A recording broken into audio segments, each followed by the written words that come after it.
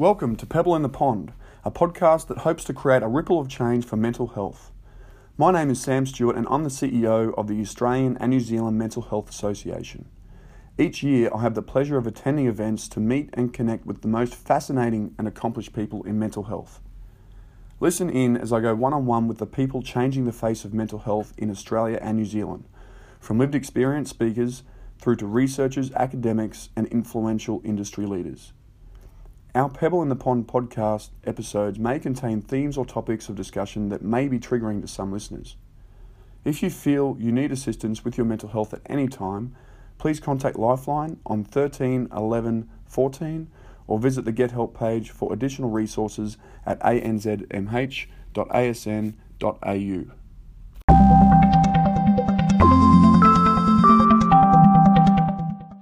Welcome listeners to another episode, and thanks very much for tuning in. Each year, more than 3,000 Australians end their lives. This is about 8 people a day. To prevent suicide and reduce these numbers, it is important to make sure all Australians get the support they need when they need it. One professional passionate about making a change is Mr. Alan Woodward. Alan has worked in the fields of mental health, crisis support and suicide prevention for 20 years as an executive leader, service and program developer, evaluator and researcher, and expert advisor to governments and peak bodies. As a board director for 9 years and more recently as a strategic advisor on quality and innovation with Suicide Prevention Australia, Alan has significantly contributed to the National Suicide Prevention Policy. Alan worked for Lifeline Australia in various executive roles for 14 years until 2018, including the Lifeline Research Foundation. He is a Fellow of the Australian Evaluation Society and holds a Master's degree in Social Science and Policy, a Business degree in Public Administration, and a Diploma in Arts Communication. Tune in this week as Alan discusses his professional journey and key achievements, including the progress being made in suicide prevention and the proactive steps we can take to support both patients and carers. Today it gives me great pleasure to introduce to you Alan Woodward. Thanks very much for joining us today, Alan. Thank you, Sam. It's my pleasure to be with you. No, thanks very much for coming on board, and we're really interested in getting into a conversation with you about all the things you've been up to in your career so far, and obviously where things are heading. But if you just want to give us a little bit of background on how you got to where you are today professionally, what made you get into this suicide space initially in the first place? Well, it's not something that occurred through any real plan, in a sense, but it was a convergence of the areas that I was working in and related to my passions. I guess also, to be honest, as many people who work in this field, I have had exposures to the loss of friends and loved ones to suicide, and I've seen the impacts of suicide in the community. So it's something that I've wanted to feel I could do something about. But I started working in the areas of human services and social policy, community strengthening and engagement. I'd worked in government for a number of years, mostly in social policy or reform areas. And I ended up working for the organisation Lifeline. And I was very pleased to do that. My first introduction to Lifeline was in my home region with the local Lifeline Centre, and the manager asked me to help out with a couple of things, initially on a voluntary basis, and it just went from there, and it ended up being more than 15 years that I had with the organisation in voluntary and paid roles, and I certainly learnt a lot from it. Where is home for you, Alan? Home is Kiama on the south coast of New South Wales. Beautiful spot. And this is my home region. So I'm a Wollongong bloke, raised in Wollongong, and I've been very fortunate to be able to live most of my life and now live and work in my home region. Yeah, what a great area there on the south coast there. It's a beautiful spot. Do you, what sort of, actually I want to get into the 4 H's before we then go for a deeper dive into your role with Lifeline. What are some of your hobbies? What are, the first H is for hobbies, so what are some of the hobbies that you're into? Well, I guess it's a hobby, but I really like travel, and I like going to different places and meeting people. and enjoying the culture and the different environments and the history of places. I've pretty much all my life been very fortunate to do a lot of travel, and I was very lucky because my parents were great travellers. And at the age of 15, they bundled me and my younger brother up, and we took 6 months travelling around the world as a family. And I guess that whet my appetite, and I've always used every opportunity I can to travel, whether it be in Australia or elsewhere. So that would, I guess, be a hobby. And I like meeting people. I've always found people to be interesting. I've found people that I can learn from, interesting people, and to understand some of the stories that people can tell is always a delight. And I guess in that sense, I'm a person who, as a hobby, likes to engage with other people and learn a bit from them. That makes sense. The second H is for heroes. Who are some heroes in your life that you feel have been quite influential in playing a role in either your personal or professional life? Yeah, I've got a couple that I'd mention. I mean, probably the first one I mentioned is Hugh Mackay, who's a social researcher. And I was first exposed to some of Hugh's work when I first left school and was studying communications and journalism out at Bathurst. And Hugh had actually set up a communications centre in the Central West, although he wasn't part of the college, now university. But we had heard from Hugh and his broadcast activities and so on, and I was fascinated with his desire to do one of the things I mentioned I like doing, meeting people, talking with them and learning from them. But he used rigorous social research methods to do that and to draw out the things that he heard and saw. I've always found Hugh to be an incredibly insightful commentator on Australian society. And my orientation is more around the issues of social policy and, if you like, making the world a better place. So I've found Hugh's work to be intriguing and helpful, and it's been right throughout my life. He's continued to write books, which I've enjoyed reading. I've heard him speak a couple of times. And maybe one of the things I really admire about Hugh Mackay is he doesn't step back from telling it how he sees it. Yeah. And sometimes he has had messages to the Australian population that are a bit uncomfortable. That maybe some of the things that we've celebrated about ourselves, a little bit thin. But he's also been generous enough to show and to reinforce the strengths of Australian society. And, I think that's been wonderful. So he'd certainly be one of my heroes. Wow. What great insights into Hugh. And I haven't read the Mackay report, but it sounds like it's been something that's well read and quite renowned with his piece of work there.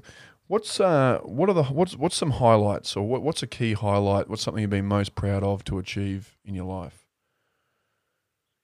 Well, I do think one of the things that I'm most proud about, and it's not that I necessarily did a whole lot, but I worked with so many wonderful people at Lifeline.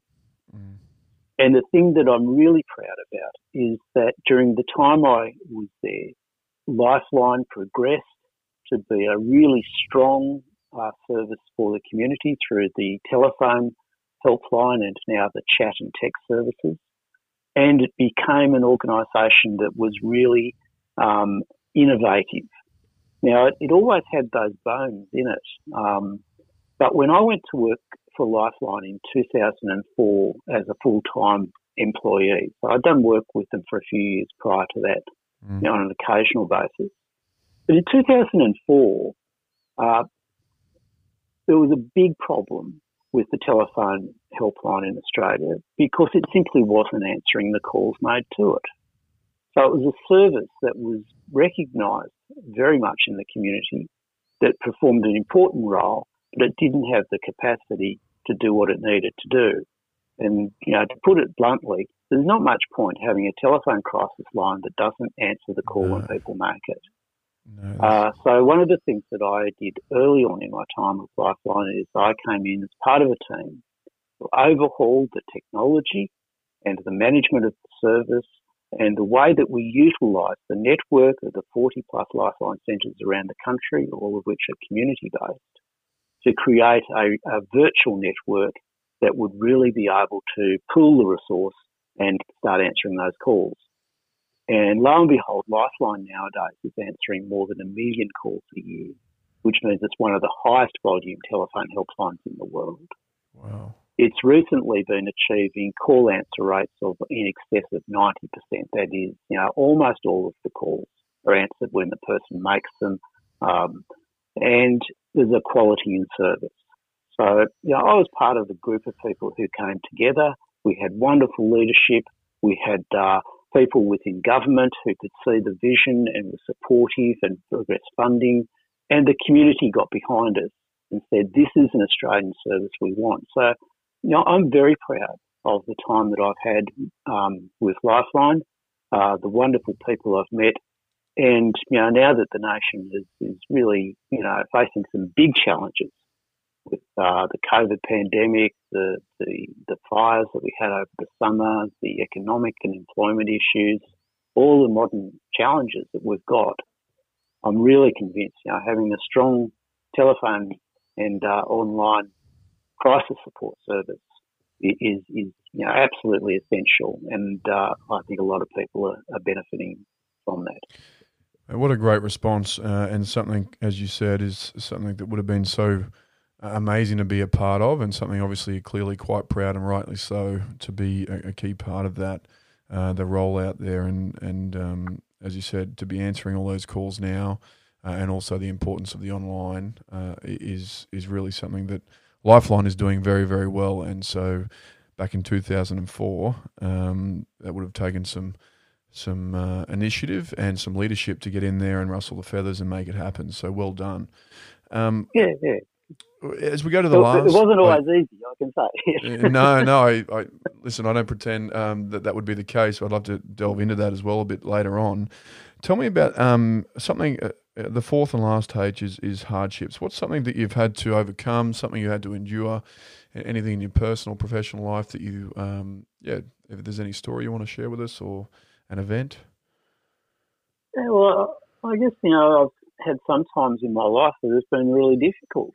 And, I'm not unusual in that regard. Most people have patches in their life that are really difficult, and some people have really long and continuing patches of difficulty. But I certainly had, a really difficult time in my mid-20s, early to mid-20s. And, it was like there was actually a bit of a trifecta that hit me at one stage. It started with my father passing away very suddenly one night. And that was a really big hit for me, more than I expected. And when I look back on it, I kind of understand why. But it was a really big thing personally, and it came so suddenly. Shortly after that, my marriage broke down, and that was another really big issue because I had not actually been married very long, and I was still young. So with that went a whole lot of, I guess, dreams and expectations. And the third thing that happened around that time was a job that I really loved doing. What do you say? Didn't continue. So I lost the job that I was enjoying doing. And that was a really difficult time. I found myself just not knowing what next. The combination of things meant I wasn't really sure about my finances. I knew that I'd have to leave the house that I'd purchased with my wife. Didn't know where I was going to live. Didn't know what the next job might be. And I was still, really dealing with the grief and loss from my father, and still trying to work some of that through and understand things. And I was done in my mid-20s. And, when I look back on it now, I think, I really wasn't that mature. I was still coming to grips with my place in the world, and yet I had these big issues. So, Yeah. I guess a lot of people have those things, but that was a time in my life where I really felt the difficulties of I guess, what life can throw at you. And Alan, looking back, and thanks for sharing that, by the way, and I know it's put yourself in a vulnerable position to share some hardships in your life. Looking back on it, is that something that made you want to then explore a bit further, and did that get you into studying more about this and then following that path, which eventually led to, your role with Lifeline, or was it? I'm not sure it was quite that easy or planned, as I said before. It was more that I always knew I wanted to try and make the world a better place, that I love interacting with people and communities, so it sort of followed naturally. But interestingly, of all the things I did with Lifeline, it was a voluntary role, probably, that was the closest fit to some of the things in my life experience. So when I decided to volunteer and go on the phones and answer those calls, one of the first things that we did in the training was a reflective exercise about our own life experience. So this is like fast forward 20 years in my life. And I had reached the stage where I had done some reflection about what had happened in my early years, and I'd learnt more about myself. And I really believe that it helped me enormously to train and equip myself to answer those calls, because there's this truism that often the people who can be most helpful to you are the people who've gone there before. And in mental health and suicide prevention, this is now increasingly recognised as we talk about the importance of the consumer and carer perspectives, or the value of the lived experience insights and the peer worker models that are coming forward now. But to me, it comes back to that basic truism. That is, one of the most helpful things that a person can do for another person is share from their own experiences, because they truly understand and can relate to it. And when you're struggling, often it's the people who you can trust because they've been there before that you reach out to. Certainly when I was going through difficulties, I was struck by, I guess, some random people who came into my life and were enormous help to me. Mainly because they had had enough similar experience so they could relate to what I was going through and were prepared to talk with me about it. And it gave me some confidence too, that I thought, well, if they've got through it, maybe I can too. I think it's important to take what life throws at you as experiences that you can learn from and grow. Not much fun when you're in the midst of it often, but it is an opportunity. And I think you can do some good for others if you're willing to give a bit of yourself and your experiences.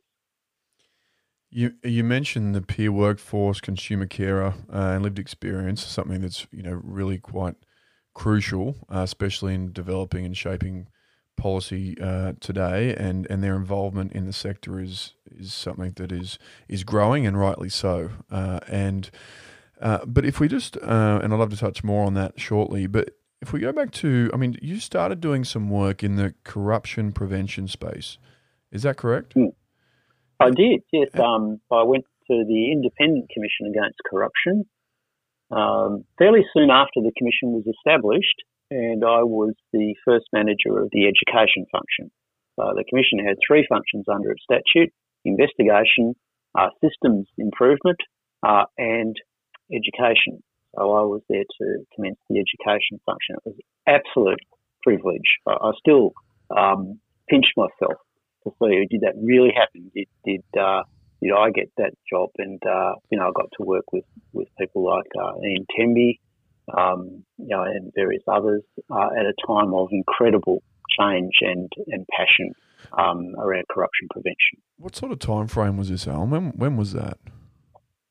It was, let's see, I think it was 1990. I commenced with the commission. I was there for 3 years. And how did that teach you, or what was the link between that and suicide prevention? Yeah, I've often quipped to people that I learned everything I needed to know about suicide prevention by doing corruption prevention, which is only, half true, of course. But yeah, there were some things that I learned. Firstly, corruption is a behaviour, ultimately, as suicide is a behaviour. It's sometimes misunderstood to be an illness or a condition, but suicide is a behaviour.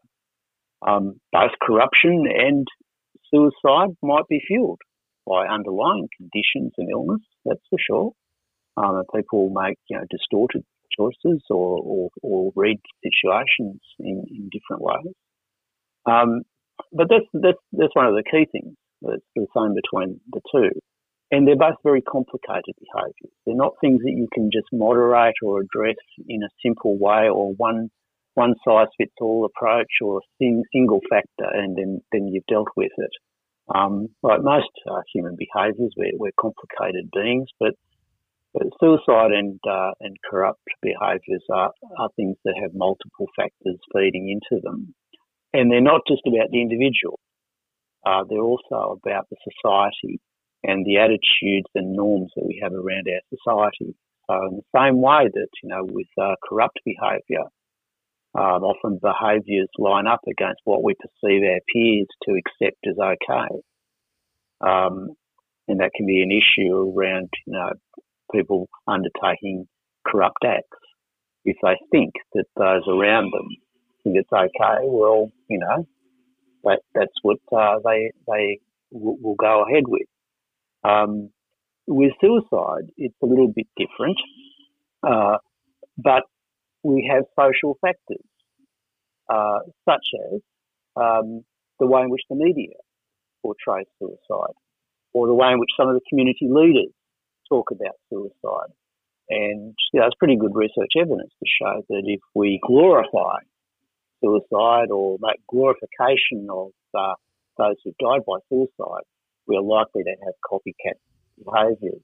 Mm. So, those are some of the parallels that I saw between the two. And in both areas, the work is about looking to achieve prevention, improvement for the good of everyone. Mm. I think there are a couple of things that could be, taken across the two fields of work. It's really interesting. And so from there, did you then go into Lifeline? Is that where you then started your journey of your 14-year career with Lifeline? No, there was a big gap. There was a big gap, and I was actually a New South Wales public servant who was seconded to the ICAC.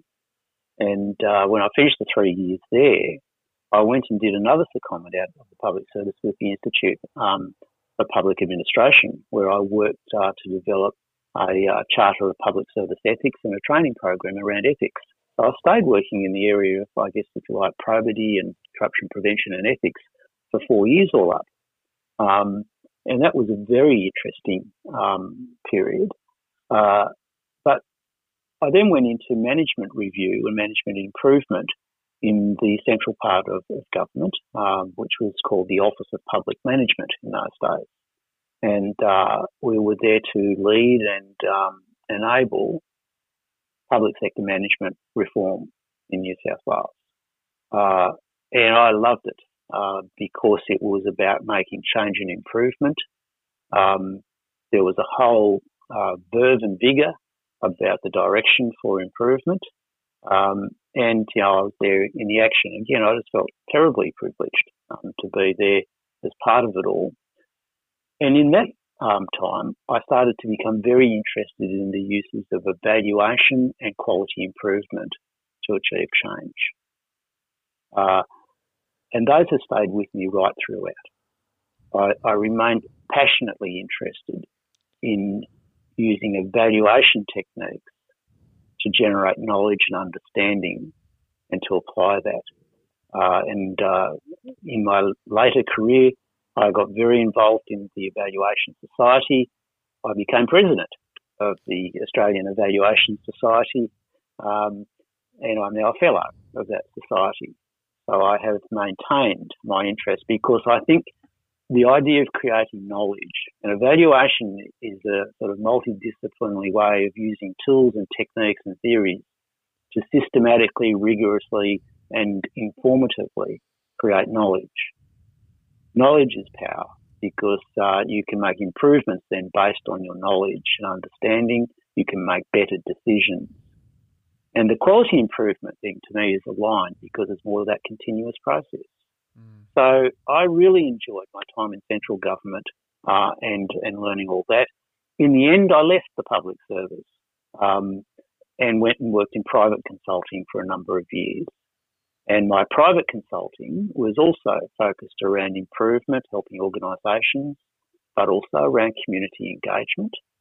And the idea that you could not only generate knowledge, but you could do that with people in participative and collaborative ways.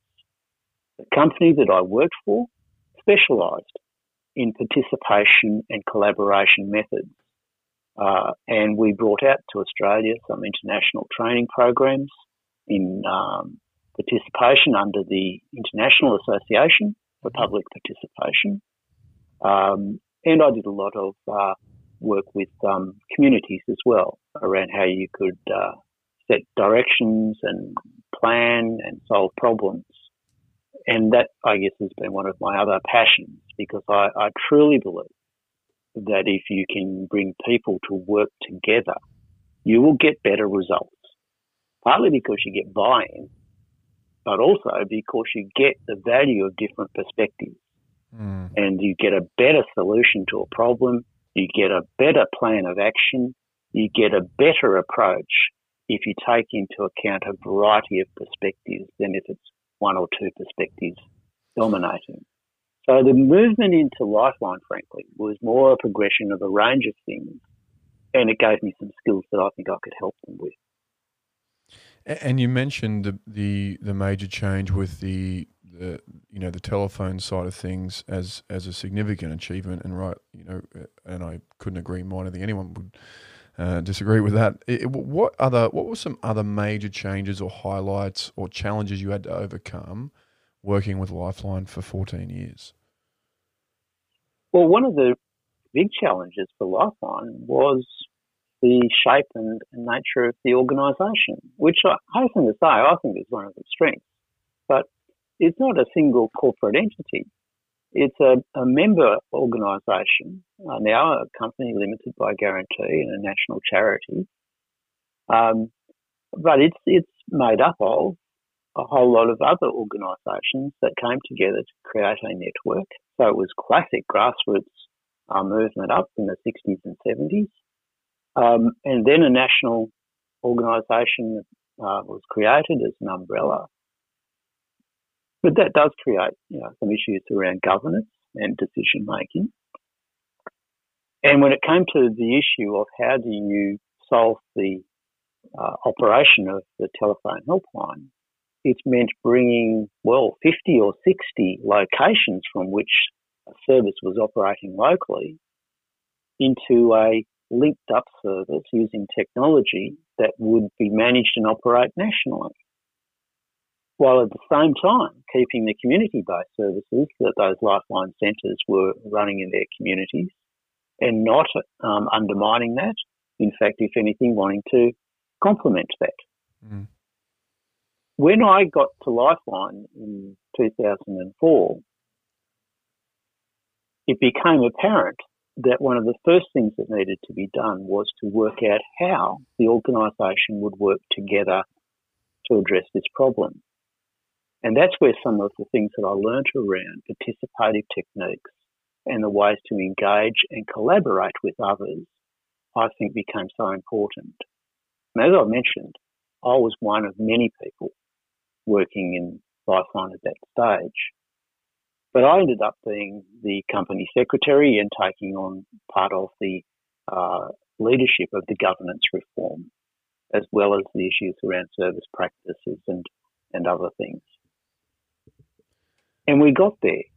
We overhauled the governance arrangements to create a mutual arrangement where there would be areas of shared responsibility, common purpose, and clearly defined roles and responsibilities within an overarching arrangement. And that's what got us through, because there was always a chance that it wasn't going to stick together, that there wouldn't be enough agreement, and that the cohesion required to really drive the service improvements might not stand up. Somebody once quipped that working for Lifeline was a bit like working for the United Nations because there's so many different perspectives. Oh, wow. Of course there were, because all the members and all the staff and volunteers were based in communities. And one thing about Australia that I've learnt is that it is not actually all the same. Yeah. In fact, Australia is probably about 70 distinct regions, and there are communities within that. So part of the challenge of doing anything in Australia, as anywhere else in the world, is finding the way to work with other people, understand where they're coming from, create the shared purpose, and then you can work together. That's really interesting. And you mentioned before, and this is something I know that you are very strong about, is the power of that knowledge translation into, or for it to inform strategy. And I think you mentioned at Lifeline and Suicide Prevention Australia, there's two very amazing things, I guess, that have really shown that, which is that research side, Lifeline Research Foundation and the National Suicide Prevention Research Fund. Tell us a bit about that and the importance of that knowledge translation and really shaping strategy. Well, I guess the first point really to make is that we are all aided by access to high quality knowledge, and research is a very good way to get that knowledge. What is often a challenge, however, is for the research results, the findings, the knowledge coming through to the people who can apply it for policy improvement or service development or for planning and community action. So in Lifeline's situation, back in 2011, we established the Lifeline Research Foundation with the idea that embedded into the structure of the national organisation would be this unit that could harness relevant research knowledge relating to suicide prevention, mental health, crisis and crisis responses, the areas Lifeline needed to know about. But also to engage with the wider organisation and bring out from within the organisation know-how through innovation and trials so that could be turned into research findings that could be used. And it also meant establishing a unit that would essentially sit there as a bit of a provocateur in the structure of the organisation and put out knowledge and be available to answer questions and sometimes to make comment and point to what the research evidence might show. It was something that I believe was really important for Lifeline. And I have to say that many other people rapidly grasped the importance of having that foundation internally. It also provided the basis for partnerships to be formed with the research community. And over the time that I was with Lifeline, there was about $750,000 in grants and private funding attracted to the foundation for research-based work, including innovation trials. And at the time I left, a couple of years ago, 2 large NHMRC partnership grants with Lifeline as a partner, with more than $2 million of NHMRC money going into large research programs. So I think it's quite interesting to see how a charity can itself use knowledge and find knowledge that it can apply through a structural unit like a foundation. One of the key principles that always operated was that not $1 of service money would go to the Lifeline Research Foundation. And I think that was a really sound principle. That is, there was no way that the Research Foundation's budget would be supplemented by money that was intended for the delivery of service. So it had to stand on its own 2 feet and find access to research grants and private donors for research purposes. And it did. In Suicide Prevention Australia, the establishment of a national research fund for suicide prevention was a similar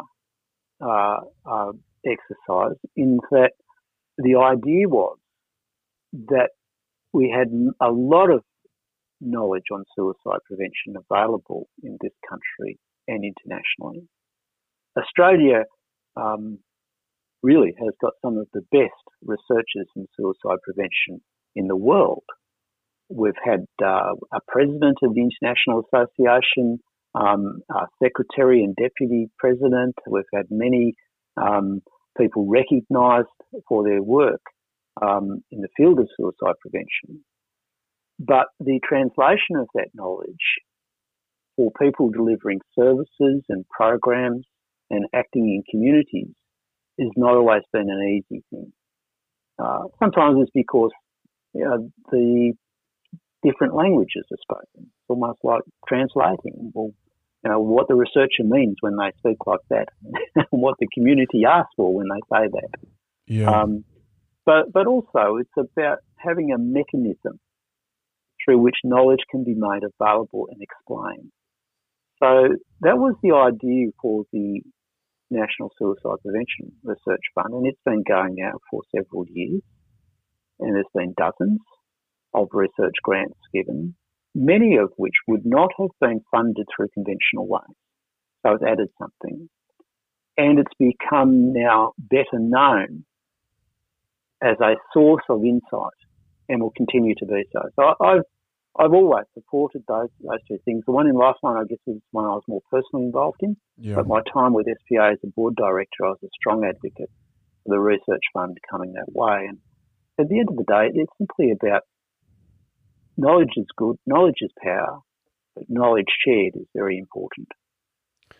Yeah, and the interpretation of the knowledge, because most people want to understand, okay, now we've got the data, how do we interpret that in order to make or to draw some meaningful conclusions with which we can then take away and apply to create change? Yes, I think there's some value in having people that can explain data, statistics, findings from research. I guess at one level, everyone should be able to access a publication or a statistics report. But some of it's a bit complicated, and there are some nuances and some background knowledge that's required to best understand things. And the area of suicide prevention particularly, but also in mental health issues. I think there is a legitimate role for some to be the knowledge translators, and they need to work to build a bridge between the knowledge creators and the knowledge users.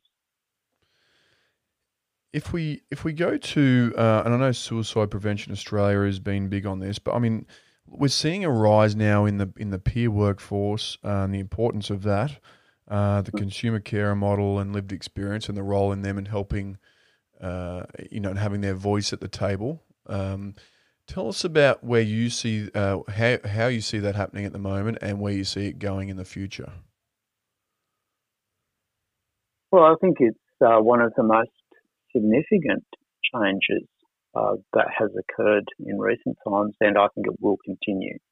And I think there's a sort of basic point here. When it comes to the provision of programs and services and community responses to mental health issues and suicide prevention,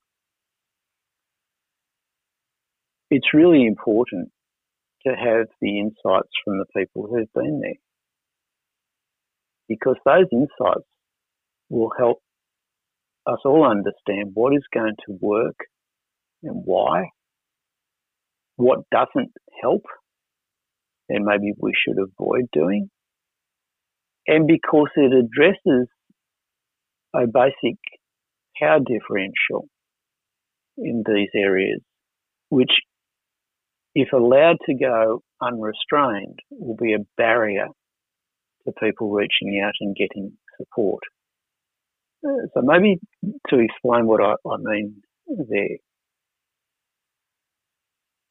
In both the areas of mental health and suicide prevention, the provision of services, whether they be professional or non-professional, and the engagement process with people does not just automatically happen. Mm. There needs to be features like trust in the relationships that are helping, like openness and a shared understanding of the issue. It's not a simple transactional service arrangement.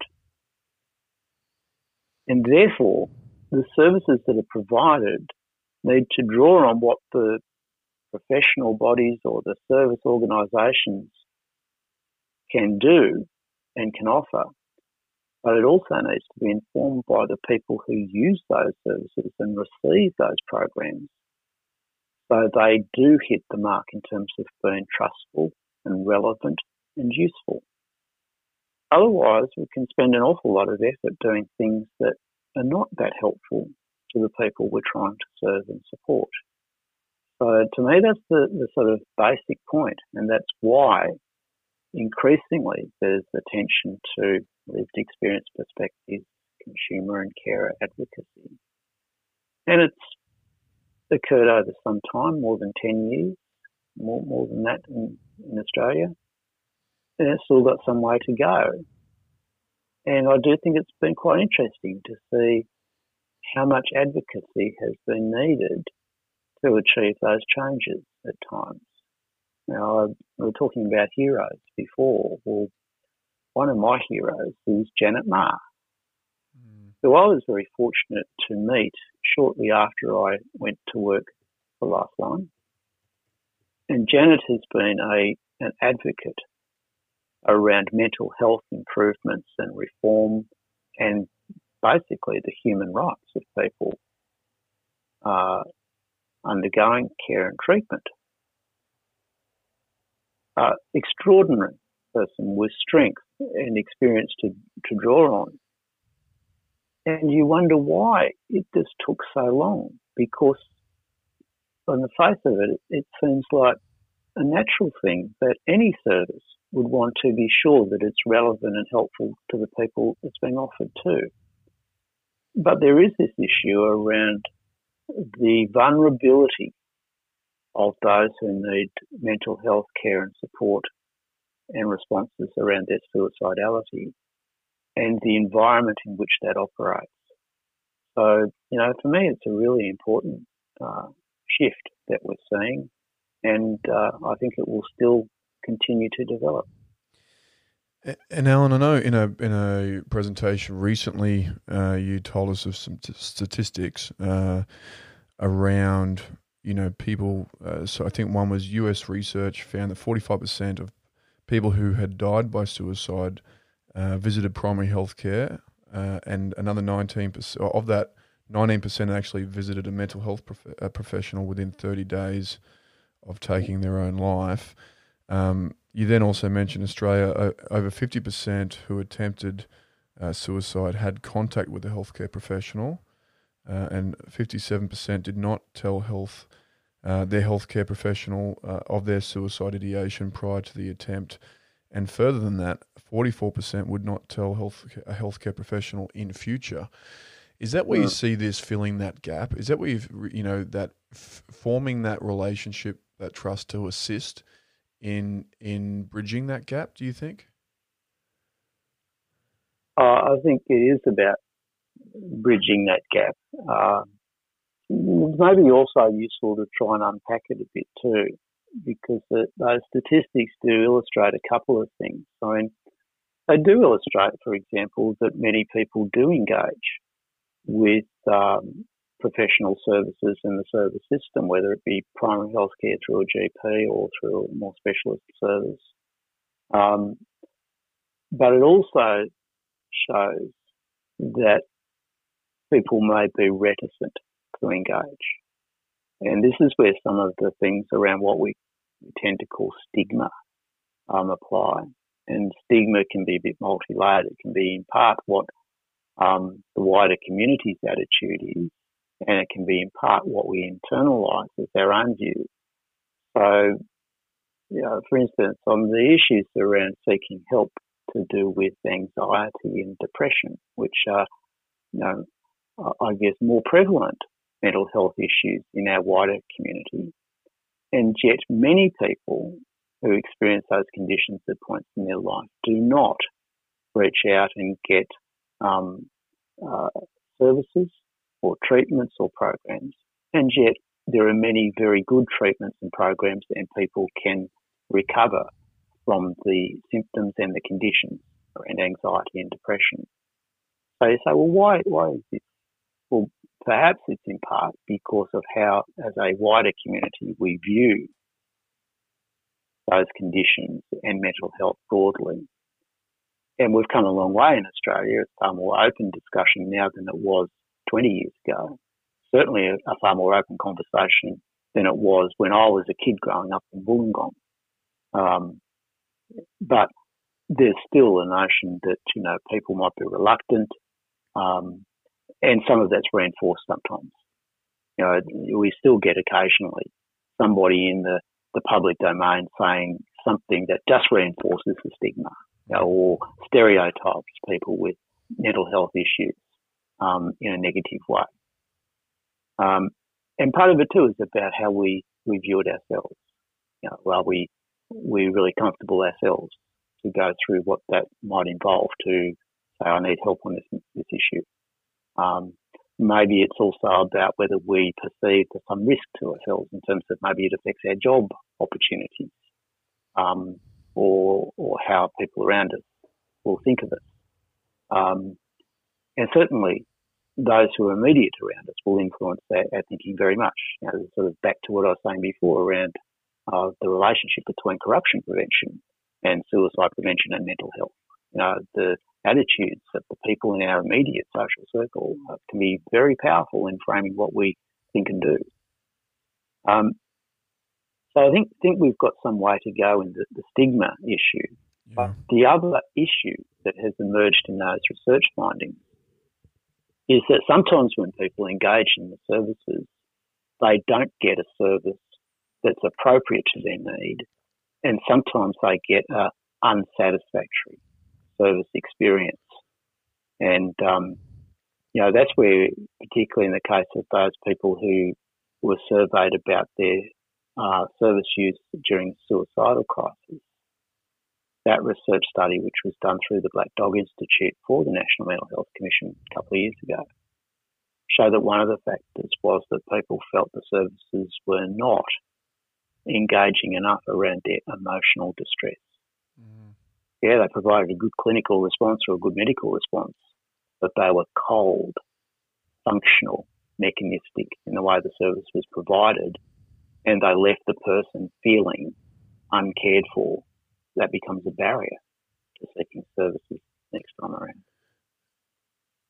Do you also think it was a part of, about having to tell their whole story several times as well? Like, do you think it's partly a process issue as well?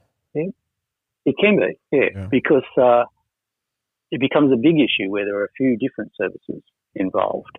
And I think many of us have heard advocates talk about this issue of having to tell your story over and over again.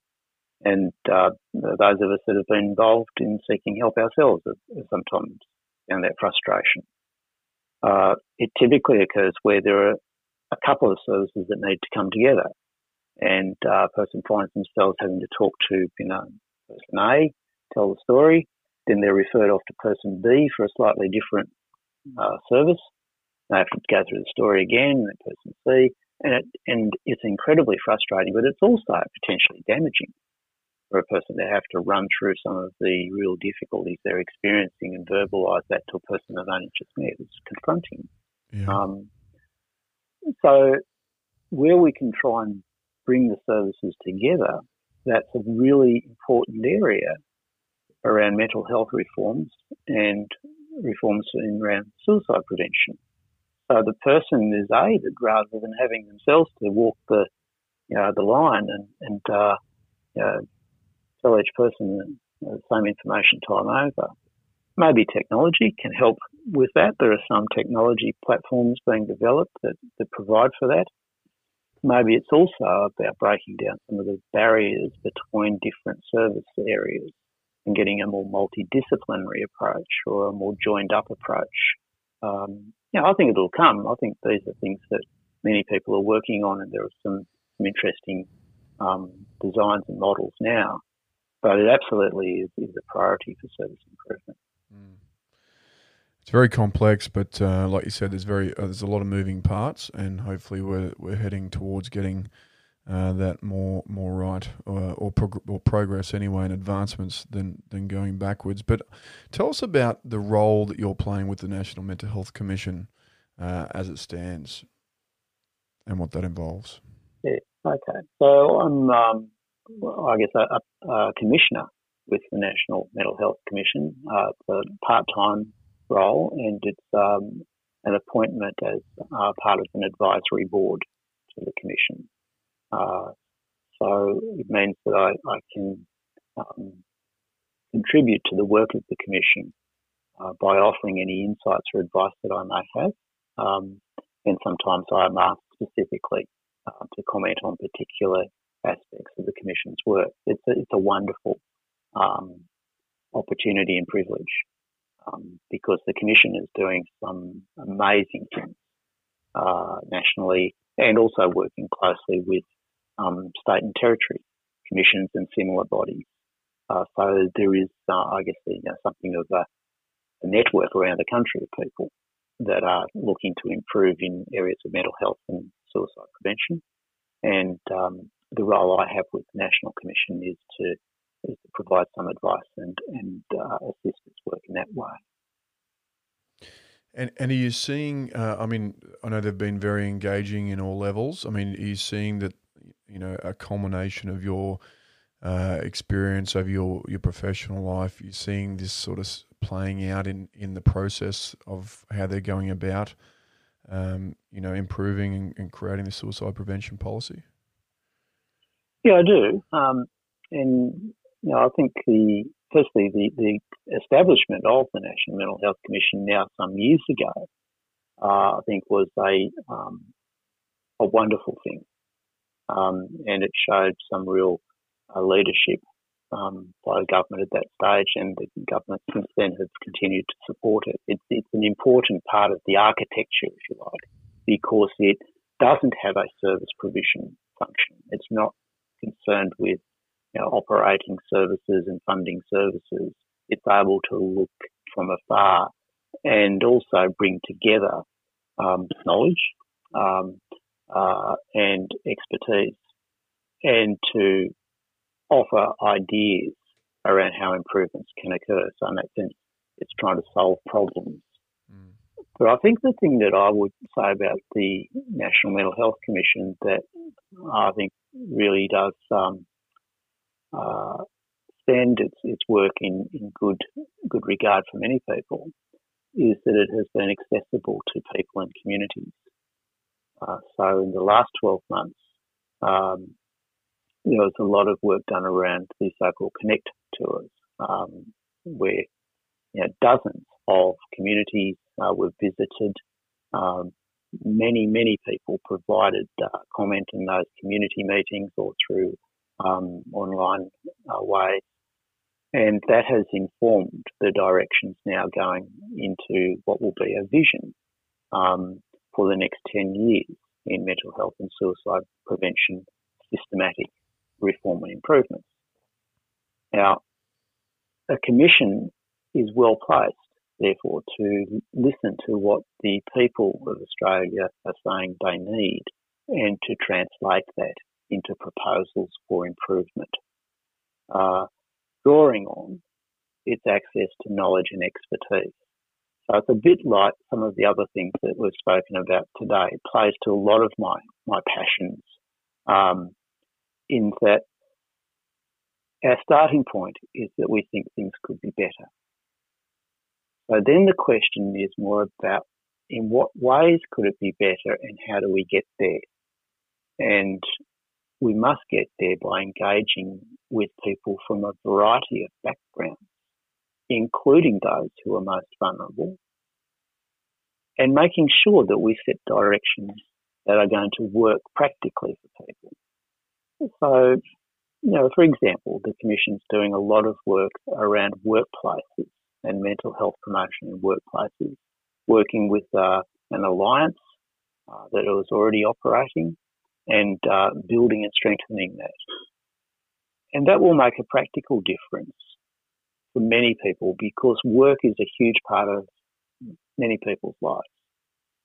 So if we can strengthen the way in which mental health is positively promoted in the workplace, that's a good thing. And if we can ensure that where people are experiencing mental health issues receive appropriate and effective responses in the workplace, that also is a good thing. So I think, for me, I'm delighted to contribute where I can because it's trying to make a difference in the lives of people. Yes. What do you think in regards to suicide prevention? What do you think's working really well so far? About what we've done over the past few years, about where we're heading. What are you excited about, and what do you feel like is really starting to get some traction? It's a difficult question to answer because you cannot answer that question without having very much sitting almost like a knot in your stomach the reality that we are presently losing 3,000 plus Australians to suicide each year. And we have maybe 80 to 100,000 estimated people who attempt to end their lives each year. So it's a bit hard to talk about what's working well without immediately reflecting that the cause is really important. Yeah. We're really not content with where we're at on that. And those are lives lost, tragedies. They impact on thousands, millions of Australians. Having said that, there are things in Australia that I think we are doing well and we can take encouragement on. We do, for example, have a lot of very good services and programs relating to suicide prevention available in many, if not all, communities. Some of them are remarkably innovative by any stretch. While I was with Lifeline, we were testing and developing a support group for people who had attempted to end their life, drawing on a model of service that had been trialled and tested in the US and seeing if we could make it work in Australia. And that's very innovative. Not easy, but it's innovative and it's trying to do something and is having pleasing results from participants. We do have many very good professional and health services available. We sometimes have issues around the access everyone has to them and the way in which they relate to suicide prevention, but compared to other countries, we have a very good health system. We do have many people in communities who are strongly committed to the cause of suicide prevention and are influencing on a day-in, day-out basis the people in their local communities, and in that sense, they are making a difference. We also have got at a policy level a commitment from all governments national and state and territory, to doing better in suicide prevention. It's been elevated through the National Mental Health and Suicide Prevention Plan as a discrete priority area with actions to be taken. And we presently have a national task force prompted by the Prime Minister to look at a whole of government approach to suicide prevention. So we have got a lot of things that are taking real constructive steps to address this issue. And I think, by and large, we have got a society, like it has looked at other things when Australia's had issues to look at. By and large, Australians say we are up for bringing about change and improvement. And I think that's a really good attitude that we have in our society. I will keep going, and I believe we will make a difference. Alan, as we look to the future, what do you think is some big challenges that we will still face, or that we will still need to overcome, or what are some things that you think will change for the better in order to help reduce the number of suicides each year? Well, I think there are probably a couple of things. I mean, if I can put on my more, research hat for a moment, I'd say, look, we're getting better on the data side of things, and that will give us better ability to watch the suicidal behaviour to see if we can be quicker off the mark to respond where a locality or a group of people need more support. So I think that the whole data side of things is on the way up in terms of the quality and the scope of data, and that's going to be a really good resource for the country. I think we're also there in terms of the contemporary way of looking at suicide prevention, particularly through more attention to multifactorial or whole of government approaches, seeing that there are some health and mental health issues to be addressed, but there are also things around people's social service needs, such as housing and income support and employment, and where people have difficult transition points in their lives, relationship breakdowns, loss of job, experiences in life where they need extra support.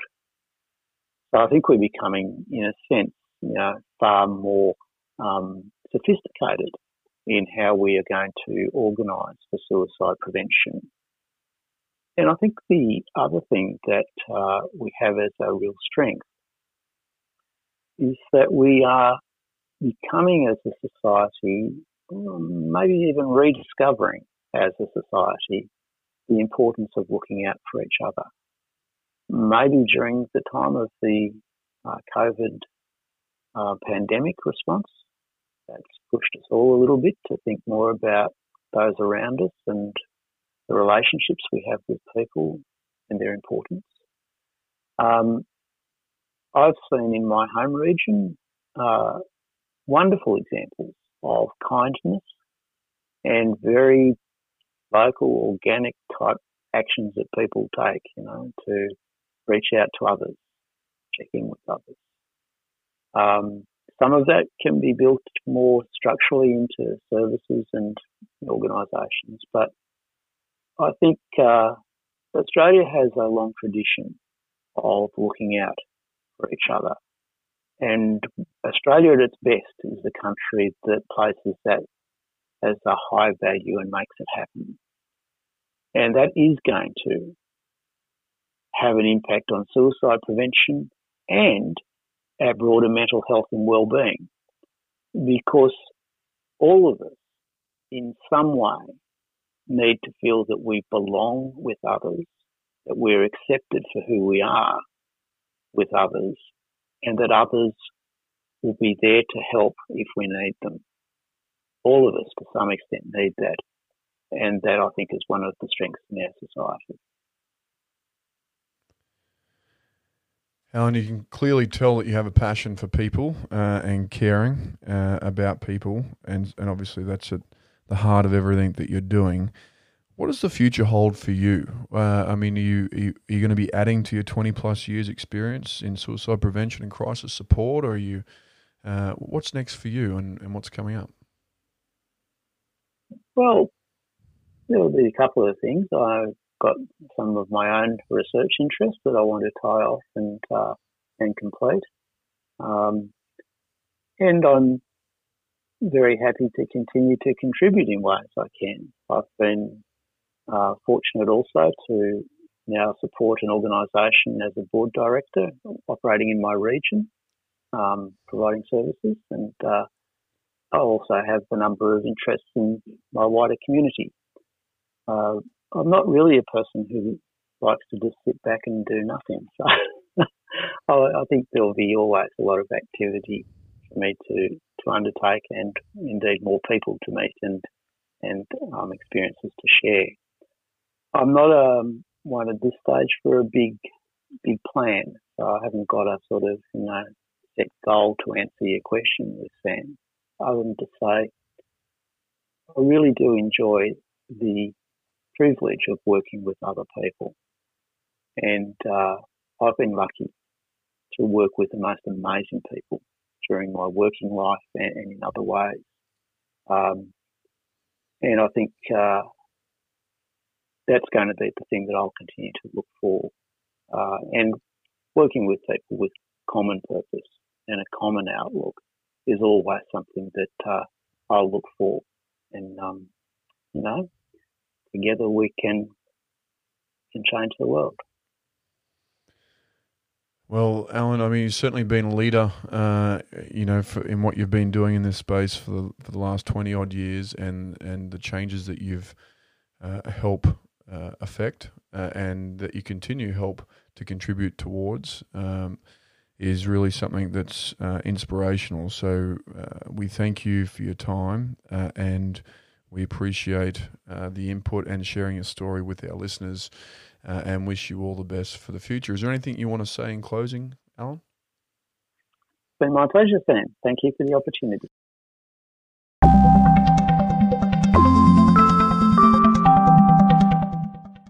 Is there someone working in mental health who you'd like to be featured on the podcast? Are there more questions you want the answers to? Let us know what you want to hear. Get in touch with us by emailing any podcast suggestions to membership@anzmh.asn.au. And be sure to stay up to date on our socials at ANZMHA on Facebook, Twitter and LinkedIn. Thank you very much for listening, and we look forward to sharing our next conversation.